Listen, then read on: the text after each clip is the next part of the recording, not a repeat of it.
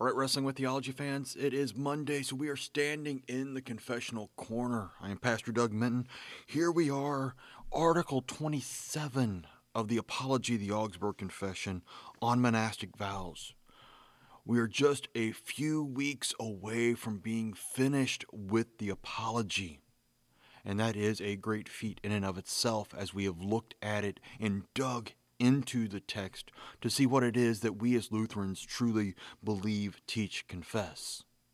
And truly it just gets more in depth from here because this begins the foundation of it. But when we get into the small called articles in a month or so, and then probably next year sometime getting into the Formula of Concord, there will be a whole lot more based on this apology and the Augsburg Confession that we need to take into consideration as newer things come up and newer disagreements between Lutherans happen.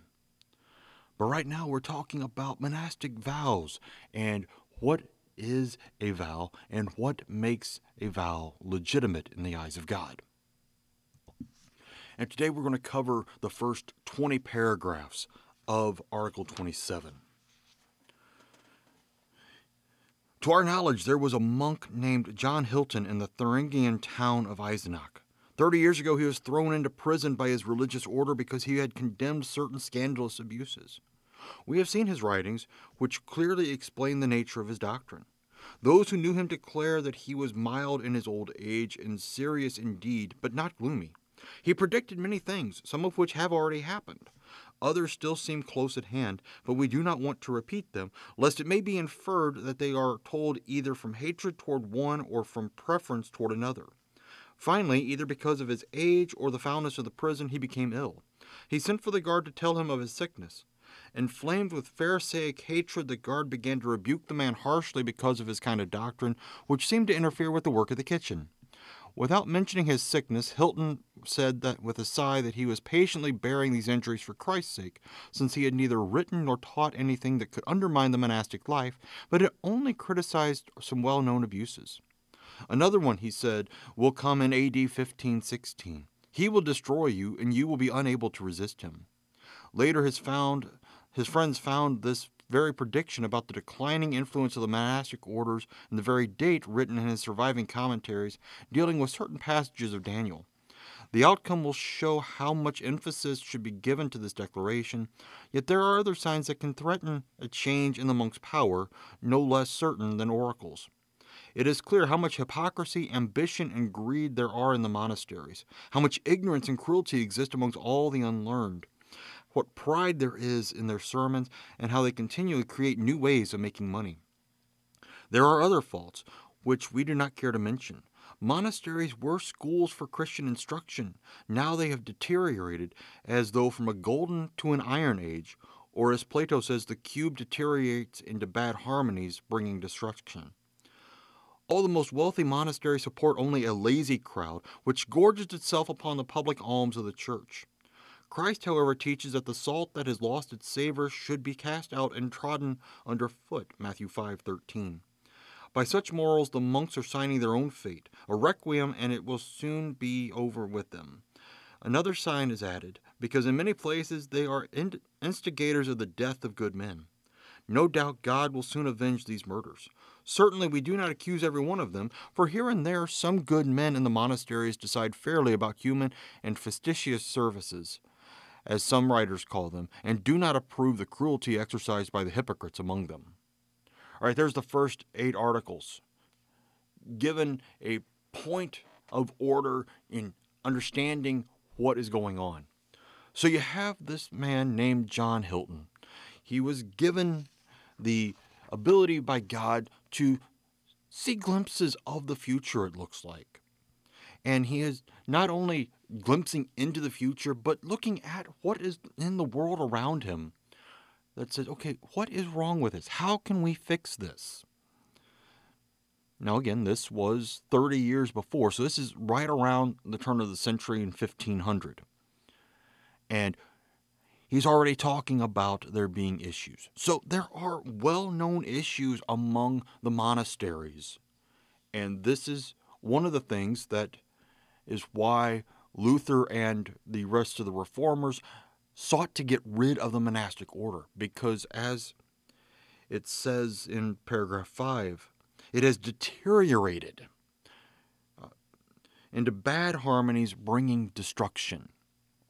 A very good Platonic statement, although Melanchthon and the other reformers do get on to using Plato as a way of describing and basing our theology on, because Plato is not a theologian. Plato is not even Christian.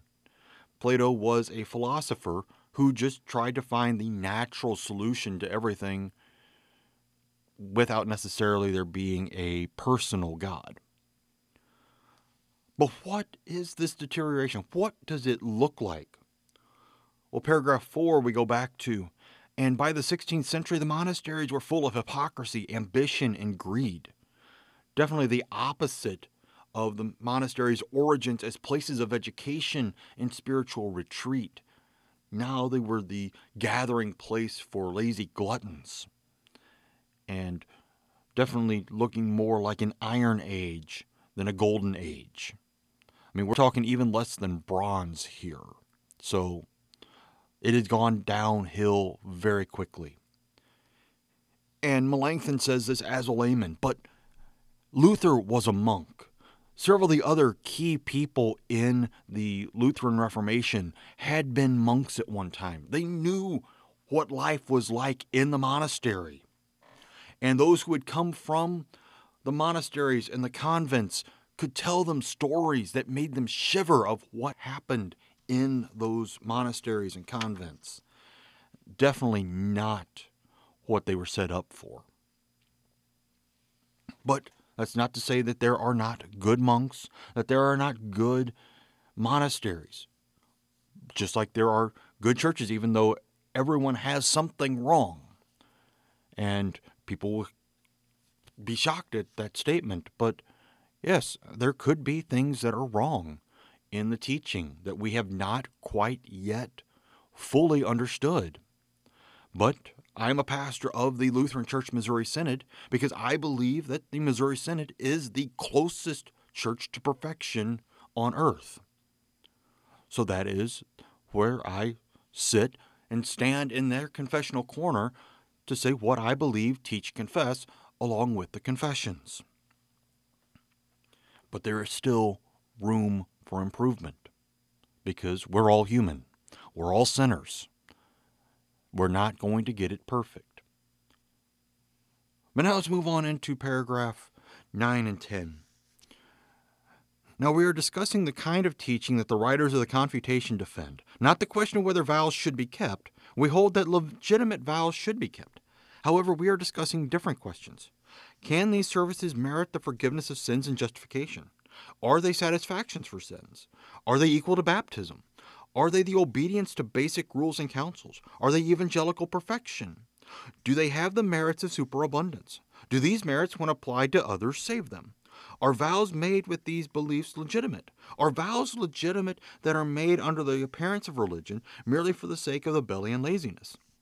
Are those true vows that have been forced either from the unwilling or from those who, because of age, were unable to understand this kind of life, whom parents or friends thrust into the monasteries so that they might be supported at public expense without the loss of their private inheritance? Are vows legitimate that openly come to a bad end, either because they are not kept due to weakness, or because those in the monastic orders are pushed to approve and help the abuses of the Mass, the godless worship of the saints, and the councils attacking good people? We have said many things in the confession about such vows that even the canons of the popes condemn, yet the adversaries command that everything we have produced must be rejected. They have used these words. All right, so it is not a question as to whether vows should be kept. If you have made a vow, you should definitely keep it, regardless of what the issue is that tugs at your heart to be wanting to undo the vow. I think mostly of the judge Jephthah as he is leading the Israelites out to battle. He vows to God that the first thing that comes out of his door to greet him when he comes home after a successful battle will be sacrificed to the Lord. It's his only daughter that greets him running out the door. And he is heartbroken that his only child would be what he has to now sacrifice. And he tries to find a way out of it. But she says, no, you have made a vow to the Lord. Do what it is that you have said. Just give me time to mourn with my friends and help them out, and then we will take care of the vow. Not that the daughter's fulfillment of it makes the vow illegitimate, because, I meant animal. No, it's the vow was made. You should keep your word, period. Now, if you swear a vow that is rash and harsh, okay, now we have a problem. You've got the 40-plus men who vow not to eat or drink until they have killed Paul. Paul likely lived for another decade. I'm pretty sure they did not keep that vow. But the laundry list of questions that Melanchthon has that question.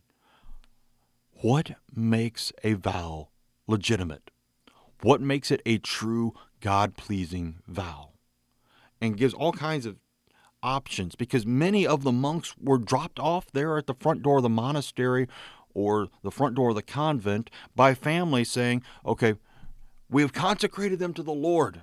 They're your problem now. That was the issue with Katharina von Bora Luther. She had been dropped off by her family because,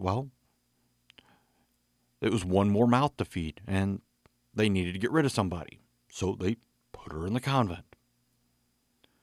Luther expounds on legitimate vows in his book On the Vows of the Monks in November of 1521. So we're almost a decade after this, when the Apology is being written, that Melanchthon says, okay, if you want to look at it some more, let's look at that. And that's exactly what he says in the next paragraph as we look at it.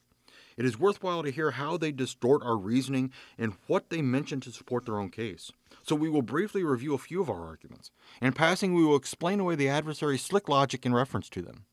However, this entire case has been carefully and fully discussed by Luther in his book On the Vows of the Monks. We wish to be seen as repeating that case here. First, it is very clear that a vow is illegitimate if the person who makes the vow thinks that the forgiveness of sins before God is merited by it, or satisfaction is made before God for sins. This opinion clearly insults the gospel, which teaches that the forgiveness of sins is freely granted to us for Christ's sake, as has been said at some length before. Therefore, we have quoted correctly Paul's declaration to the Galatians, "You are severed from Christ, you who would be justified by the law, you have fallen away from grace," in chapter 5, verse 4. Those who seek the forgiveness of sins, not through faith in Christ, but through monastic works, divert people from Christ's honor and crucify Christ again. Listen how the writers of the Confutation look for a way out. They explain this passage of Paul only in relation to Moses' law, and they add that the monks obey all things for Christ's sake. They try hard to live nearer to the gospel in order to merit eternal life. They add a horrible conclusion in these words. Therefore, those things are wicked that are here alleged against monasticism. O Christ, how long will you bear these accusations with which our enemies present your gospel? In the confession, we said that the forgiveness of sins is received freely for Christ's sake through faith. O Christ, who is in the bosom of the Father, you revealed the gospel to the world. If our teaching is not the very voice of the gospel, if it is not the eternal Father's judgment, we are rightly blamed. But your death is a witness. Your resurrection is a witness. The Holy Spirit is a witness. Your entire church is a witness of this. The true meaning of the gospel is that we receive forgiveness of sins, not because of our merits, but because of you through faith. Plain and simple, if you believe that you're going to receive forgiveness of sins because you keep this vow, whether it's poverty, chastity, silence, those are the three main ones. But if you think you're going to get forgiveness of sins from these things, that makes it automatically illegitimate, because you're doing these things, which could be noble things, for the wrong reasons. And that makes it an illegitimate vow. We move on into paragraph 14. When Paul denies that by Moses' law people merit the forgiveness of sins, he withdraws this praise much more from human traditions. He clearly presents this in Colossians 2:16.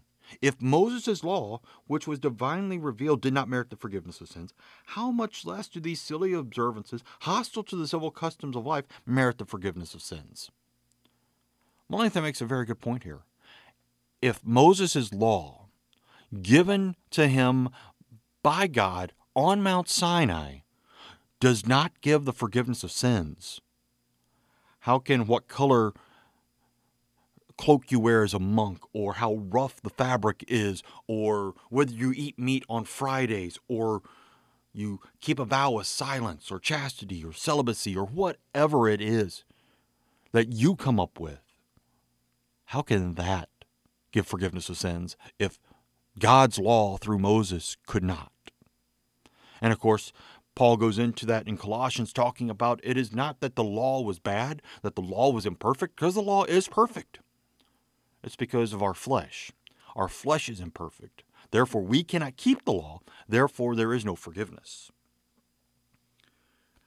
All right, we go on into paragraphs 15 and 16 now. The adversaries wrongly claim that Paul abolishes Moses' law and that Christ follows in such a way that he does not freely grant the forgiveness of sins, but forgives because of the works of other laws, if any are now created. By this godless and fanatical imagination, they bury Christ's benefit.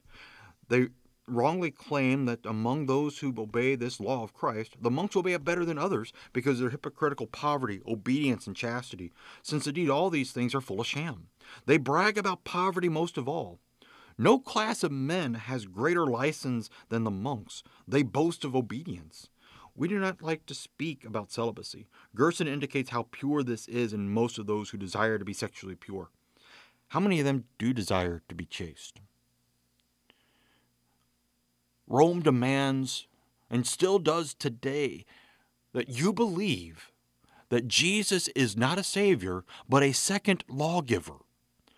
That he gives us a law that is maybe better than Moses, or easier to keep than Moses. But then they say, well, only the monks and the nuns really do a good job of that. And that's because of all the extra vows that they put on top of it. And you see just how much doubt and shadow they cast over everything by trying to take away the free forgiveness of sins through faith in Christ alone. All right, we're going to finish up paragraph 17 through 20. Of course, in this sham life, the monks live more closely according to the gospel. Christ does not follow Moses in such a way as to forgive sins because of our works, but to set his own merits and his own atoning sacrifice against God's wrath for us, so that we may be freely forgiven. Now, apart from Christ's atoning sacrifice, whoever applies his own merits to God's wrath and tries to receive the forgiveness of sins because of his own merits, whether the works of Moses' law, or of the Ten Commandments, or of the rule of Benedict, or the rule of Augustine, or of the rules, does away with Christ's promise, has cast away Christ, and is fallen from grace. This is Paul's verdict, and we'll see that more fully in just a moment. Look, most gracious, merciful Emperor Charles. Look, you princes. Look, all you ranks. How great is the impudence of the adversaries. Although we have quoted Paul's declaration to this effect, they have written, wicked are those things that are here cited against monasticism. What is more certain than that men receive the forgiveness of sins through faith for Christ's sake? And these wretches dare to call this a wicked belief. We do not doubt that if you had advised about this passage, you would have taken care that such blasphemy be removed from the confutation. It has been fully shown above that this belief is wicked. We receive the forgiveness of sins because of our works.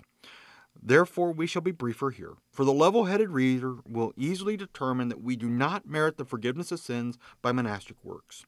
Therefore, this blasphemy, which appears in Thomas, also cannot be tolerated. The monastic profession is equal to baptism. It is insane to make human tradition, which has neither God's command nor promise, equal to Christ's ordinance. Baptism has both God's command and promise, which contains the covenant of grace and of eternal life. Monastic vows do not. All right, so Paul's verdict in all of this comes to us from Galatians 5, particularly verses 1 through 5, where Paul points out our freedom, not because of our works, not because we keep the law, but because of Christ. For freedom, Christ set us free. Stand firm, therefore, and do not submit again to a yoke of slavery. Look, I, Paul, say to you that if you accept circumcision, Christ will be of no advantage to you. I testify again to every man who accepts circumcision that he is obligated to keep the whole law. You are severed from Christ. You who would be justified by the law, you have fallen away from grace. For through the Spirit, by faith, we ourselves eagerly await the hope of righteousness. Paul says it very clearly. For freedom, we have been set free. Do not submit again to a yoke of slavery. Christ is not another lawgiver. Christ does not want you to have to fulfill the law of Moses first and then be saved by him. Christ saves you through his death and resurrection.